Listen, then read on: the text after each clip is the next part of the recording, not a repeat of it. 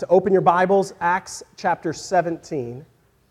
We'll be continuing in there. You'll recall from last time, Paul and Silas were in Berea, and Pastor Joe talked with us about the Bereans and how they measured Paul's teaching against the Scriptures.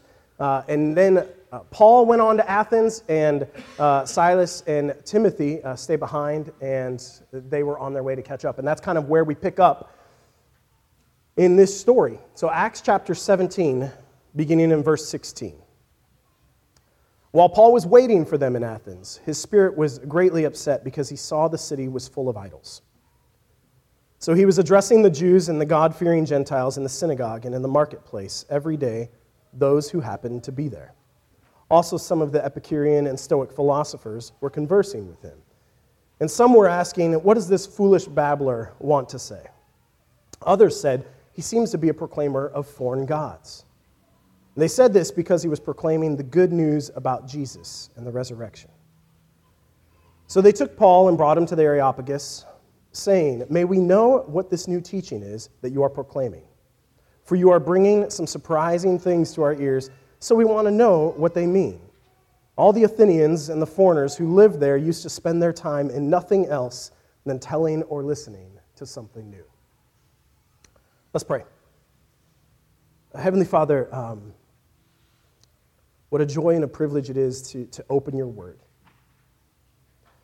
to read your word and have you communicate with us. God, I ask that your Holy Spirit would illuminate these words for us, that we would not only hear your word, but that we would obey your word, that we would not try to bring ourselves over your word, that we would find ourselves under it. God, we pray this in Jesus' name. Amen. Well, I remember the year, I think it was 2000 or 2001, and about that time I was pretty involved with my faith. I took my faith pretty seriously, and I was in a family Christian bookstore, as I often was. Some of you may remember those. Some of you are like, "I've never heard of that before," but it's just a Christian bookstore. They would sell knickknacks and other things. And I remember walking up to the counter, and right there, displayed on the counter, was this thing called a CD, a compact disc, for those of you that don't know. It would have information on it, and you could play it if you had a CD player. And this one had music. I know we don't have those anymore, so I feel the need to have to explain that, because my children surely would not have any idea what I'm talking about. So there was a CD, and on the front cover it said, "Casting Crowns." And I didn't know anything about the group, but I was super into music. I loved Jesus, and it was on the counter, so it had to be good. So I picked it up, and I threw that into my car, and I drove off, after paying for it, of course. And I listened to those songs, and I still remember, I loved the whole album.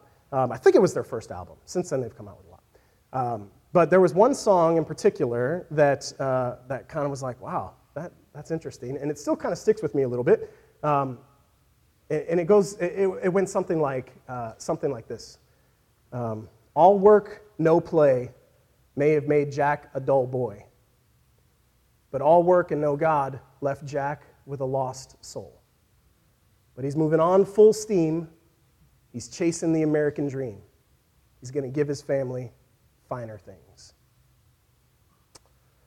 It hit me when I listened to it, because I realized that was probably the world that I had grown up in, as many of you have grown up in it. The American dream. That's why so many people flock here. The desire to better yourself.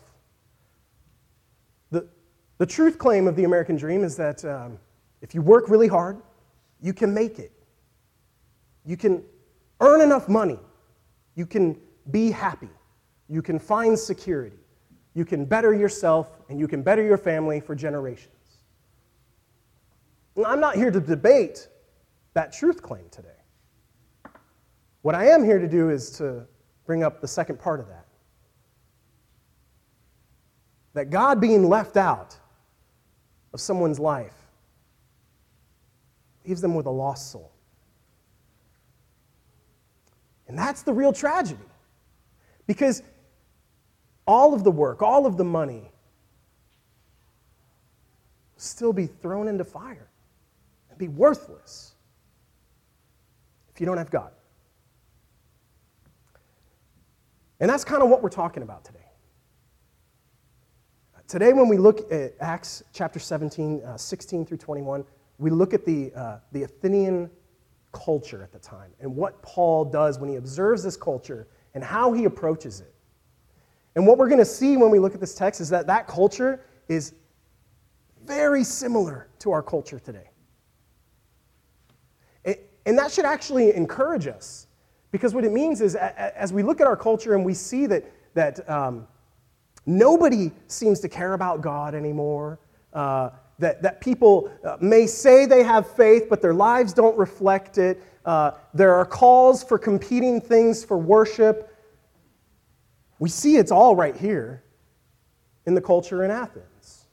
So we can learn from Paul, and we can take courage, because God is good and God is powerful, and his message can still work today. Amen? So we're going to see that. And we're going to look at some of the things that Paul does to help us. So, as we begin, let's take a look at how close this culture is. For starters, you see that the Athenians and the foreigners who lived there used to spend their time in nothing else than telling or listening to something new. That's how this passage kind of ends. Telling or listening to something new. It's all about the novel, right? It's all about the new. A lot of times that's true in our culture as well. If there's a new idea, that's what we're going to latch on to. We're going to read those books. We're going to watch those YouTube videos. We're going to listen to those people because it's new and it's exciting. So it must be good. The same thing was going on here. Also, look at who he's interacting with, the Epicureans and the Stoics, these philosophers. Their ideas are still very prevalent today. The Epicureans were kind of marked by this idea of there's nothing to fear in God. There's nothing to feel in death. Pleasure can be attained, and pain can be endured. They were indifferent to gods because they were kind of like what we would call an agnostic secularist today. So agnostic, I'm just saying like someone who's like, yeah, there might be gods, but we don't know. We don't know if there is a god or multiple gods. So we might as well just live our lives the way we want in a secular culture. That kind of summarizes a lot of the Epicurean views and how they lived their life. They equated pleasure with being good. It was like equal. They equated pain with evil. So in other words, anything that brings you pleasure is good. And anything that brings you pain is evil. That sounds similar? That is almost exactly some of the things that are put out in our culture today. Be true to yourself. Like, whatever brings you happiness is called good. It does not matter if this word from God says that it's not good. Whatever brings you pain, just avoid it, for it's evil. In the last 4 weeks, we've taken a look at what Paul has done for the gospel in the book of Acts, and we see suffering, don't we?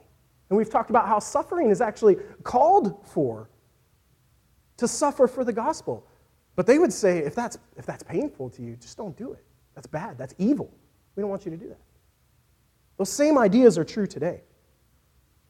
And the Stoics were essentially pantheists, and they recognized polytheism. So this idea that you can worship the earth, worship the universe, Mother Nature, be in one with nature, many gods, everything's all good.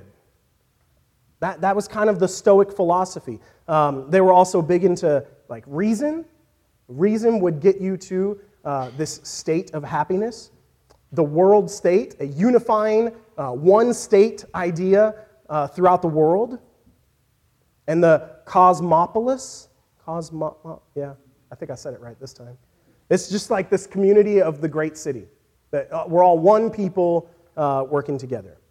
So they were trying to promote the unity of humanity and kinship with the divine. That was kind of what their ideas were. And that sounds really good, right? Hey, we should all be one. We should all be unified, and we should have kinship with the divine. The problem is like when their belief system is predicated on polytheism, on having many gods, or worshiping the environment or worshiping nature, how do you have kinship with the divine? What's the divine? Who defines the divine? It can be defined by your own thoughts. And then somehow we're supposed to be unified as humanity by all believing in different gods and having kinship with all separate gods. And you can see that it creates problems, but do you also see that that culture is eerily similar to what we see today?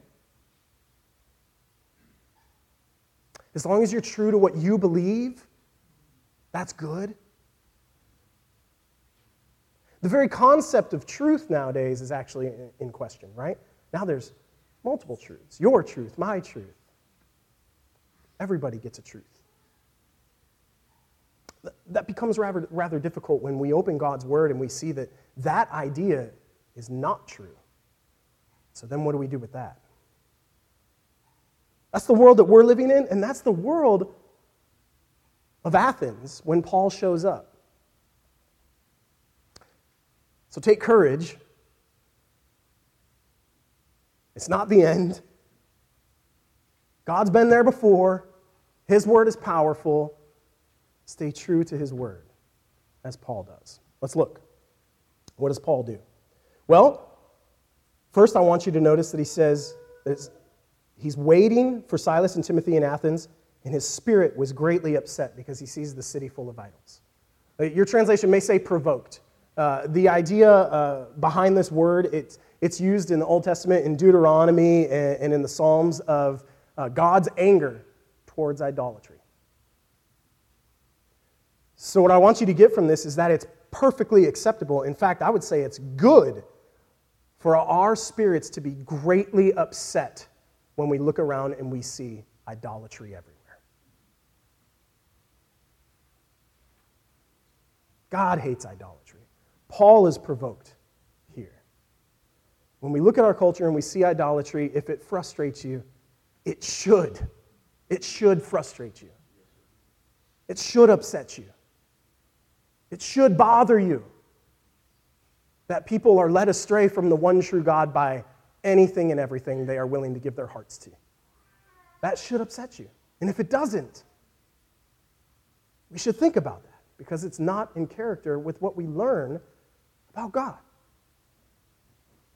Take a look. You can just write this down if you want. You don't have to turn there, but Exodus chapter 20.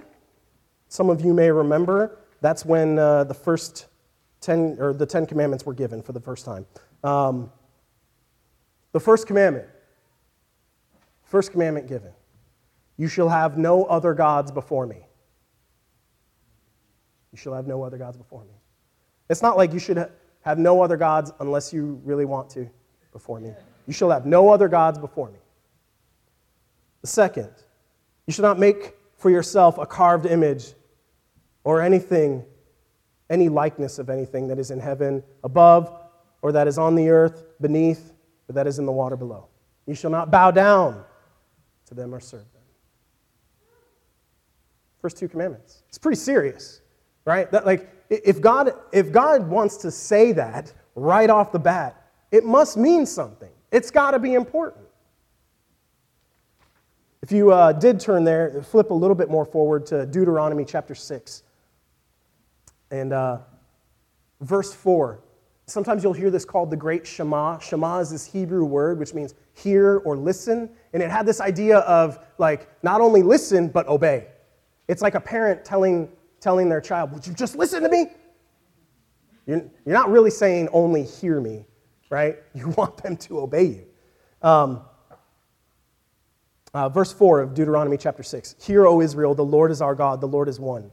You must love the Lord your God with your whole mind, your whole being, and all your strength.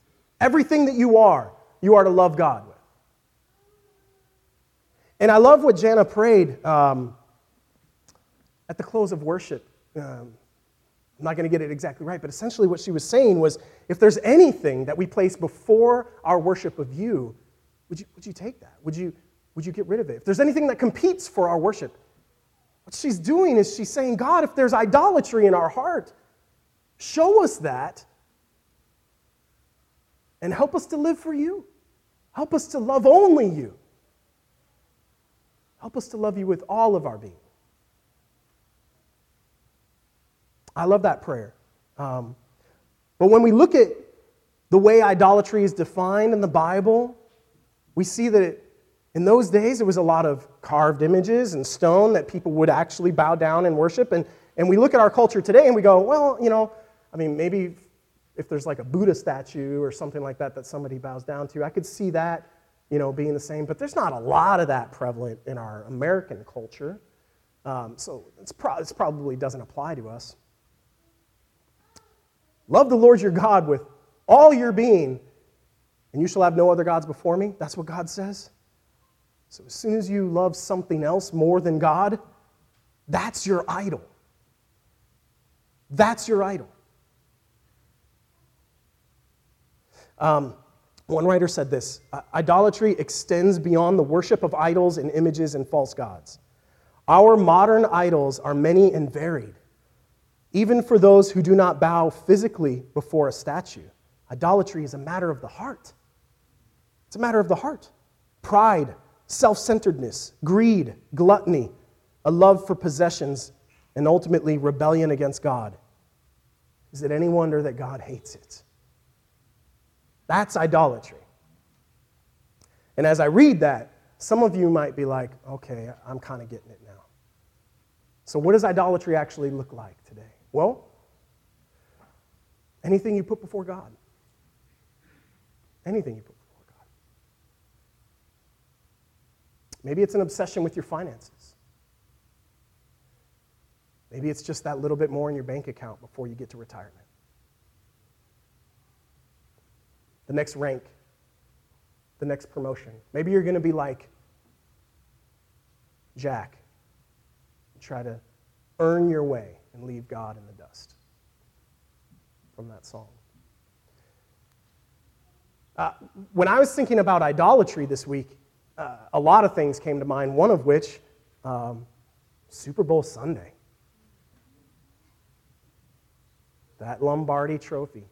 Y'all, if there's one day of the year in American culture that just might be like the pinnacle of idolatry, it could be Super Bowl Sunday. Think about the millions upon millions of people that are dedicated to that one event. All of the money, all of the time. Good Christ-following people need to skip out on communal worship because they need to get home and get the weenies on the grill. Prep for the day. And if I'm stepping on your toes, I'm sorry. Like, the reason why it's a big deal is because it hits me. It hits me. I probably read just as much about the Green Bay Packers as I do Scripture. So I need to watch that. We all need to watch that. And some of you guys are like, oh, you should be idolizing the Cowboys. Well, no, we shouldn't. We shouldn't. We should only worship God, okay? But the point is the Super Bowl. It's kind of funny and we chuckle about it, but it's also not funny. It competes for our affection. It competes for our worship. We can't let that happen. We need to be aware of that.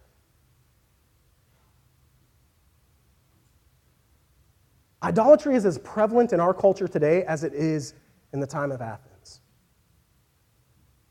And Paul sees it and he's greatly upset by it. And that should be the response in us. Upset by idolatry. What's another, this hit me first service, and I'm going to mention it again. Please don't email me. If you're upset with anything I say today, my email is steve@delrealbiblechurch.com. But when you read the Word of God and you put yourself over the Word of God, meaning like I'm going to decide what this means for me, rather than the Word of God being over you and you allowing it to speak into your life, that's idolatry. That is you saying, I'm better than God. I know better. God may have said that wives are to submit to their husbands, but I know better and I'm not going to do that. That's idolatry. God may have said that husbands are to love their wives as Christ loved the church. Man, but God don't live with my wife and I know better. That's idolatry. That's selfishness. That is self-centeredness. We have to root that out. We can't live that way. Anytime there's something in this word that is commanded of us and we choose to rebel against it, you're choosing yourself over God. We can't let that happen. We need to see it in our culture just as Paul saw it and let it bother us. But what do we do when it bothers us? Well, look at what happens. So he addresses the Jews and the God-fearing Gentiles in the synagogue and in the marketplace every day, those who happen to be there. There is a consistent message of the gospel. A consistent message of who Jesus is, of his death, burial, and it says his resurrection. And that was like a completely foreign concept to the Athenian culture, this idea of resurrection. In fact, some of them thought that he may be even talking about another god named Anastasis, which is that Greek word for resurrection, because they just didn't get it. It is a consistent message. Every day, he was speaking with them. Are we consistent in our message? Are we consistent in our gospel? Are we willing to step into the marketplace? And when I say marketplace, I'm talking about your lives, work. Yeah, maybe HEB, maybe a real marketplace, right? But I'm talking about your life, work, who you're hanging out with, your neighbors. Are you willing to be consistent in your life, in who you are, and representing who God is and what he's done for you, and tell people about the good news of Jesus and his resurrection? That's what Paul does. Another thing I might get blasted for on email, but I want you to see it. He does not organize a group of people and give them all signs that say, you are living a life of idolatry and we hate idols. You are living a life of idolatry and we hate idols. He doesn't do that. He doesn't try to infiltrate a political scheme and correct the wrongs of the Athenian way of life. Preaches the good news of Jesus. And why does he do that? Because the good news is what changes people's hearts. It's spirit-empowered message of God.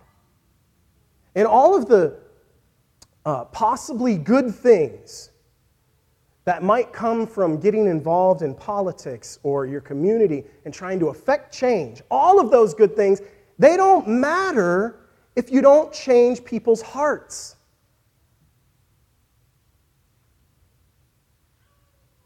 If people don't believe in Christ, they're still going to hell. And if they don't believe in Christ, then they're still subject to the bonds of idolatry. Their idols might just change a little bit. There's a proverbial story that I heard, and I share it sometimes, but it's about this teenager who starts going to youth group, right? And his life does not reflect anything that you would expect of a Jesus-following teenager, okay? And he starts going to the youth group because there's a girl there. There's a girl there, right? And she's really serious about her faith. And pretty soon, that teenager's life starts to change. And he starts going to Bible studies, and there seems to be this movement towards living for Christ. And then at some point, it all falls apart.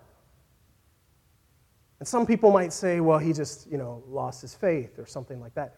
But it could also be that his idol just changed. He no longer idolized the cool kids that were leading him astray. He idolized this girl. And he was going to change to be with that girl. Do you see how dangerous this idea of idolatry is? Augustine called it incurvatus ense. It's a Latin kind of meaning the inward turn. In other words, original sin, when sin happened, all of humanity is now turned in on itself, self-centered, self-focused. And the sanctifying work of the Spirit in our whole lives as Christians is that continual turning back out towards people and to God.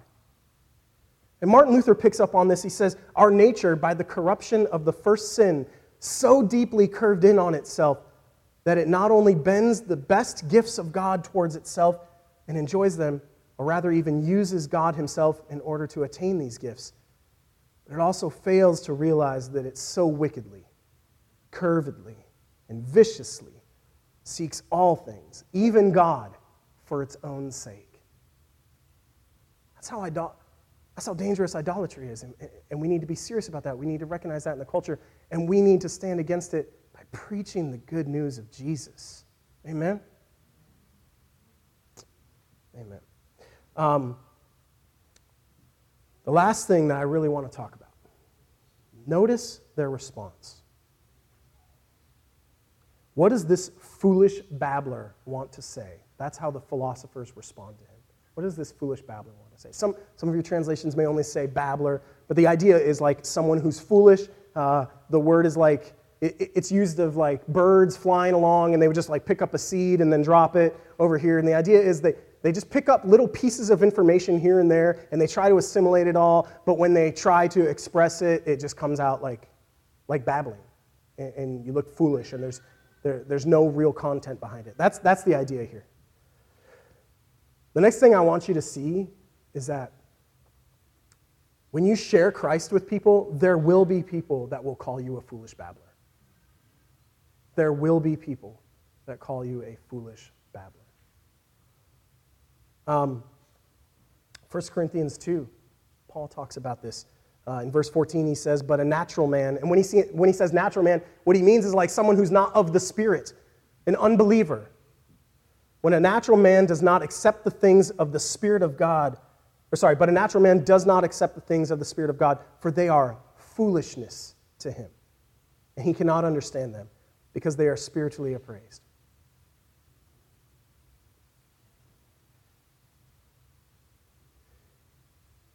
When you talk to people about Jesus and you try to share the good news of Christ and the resurrection, people might look at you and think you're crazy, right? That can't be true. That was so long ago. Will you give up those outdated ways? Come on. We can fix the world together. We don't need to we don't need to adhere to the teachings of an archaic way of life. We're so much better than that. Look at everything we've accomplished. Look at all the science we have. Look at everything we've learned in psychology. I'm not saying that we should avoid the things that we've learned since then, but there will be people that choose to push off the message of Jesus Christ because you're going to look foolish. But that's okay. Our job is not to look super eloquent. I mean, look at me. They let me preach up here, you know? Our job is to be faithful to Christ, faithful to the gospel.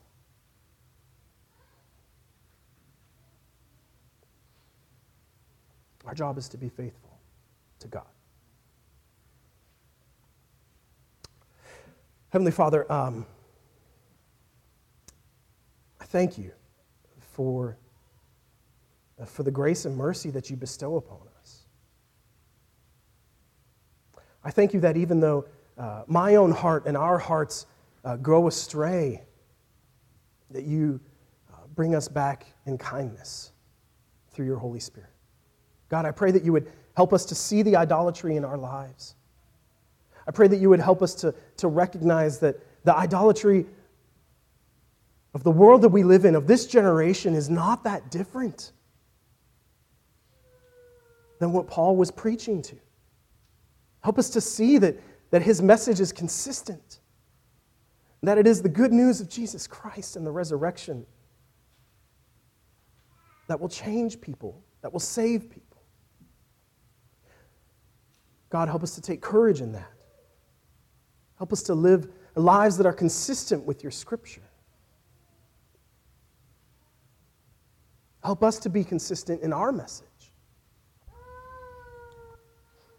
Help us to look forward to the day when the King will return. And we can say to him that we love him with everything inside of us. That we weren't led astray by other affection. That we didn't bow down and worship at another altar. God, help us to be gracious when we interact with our culture. And it's in Jesus' name I pray.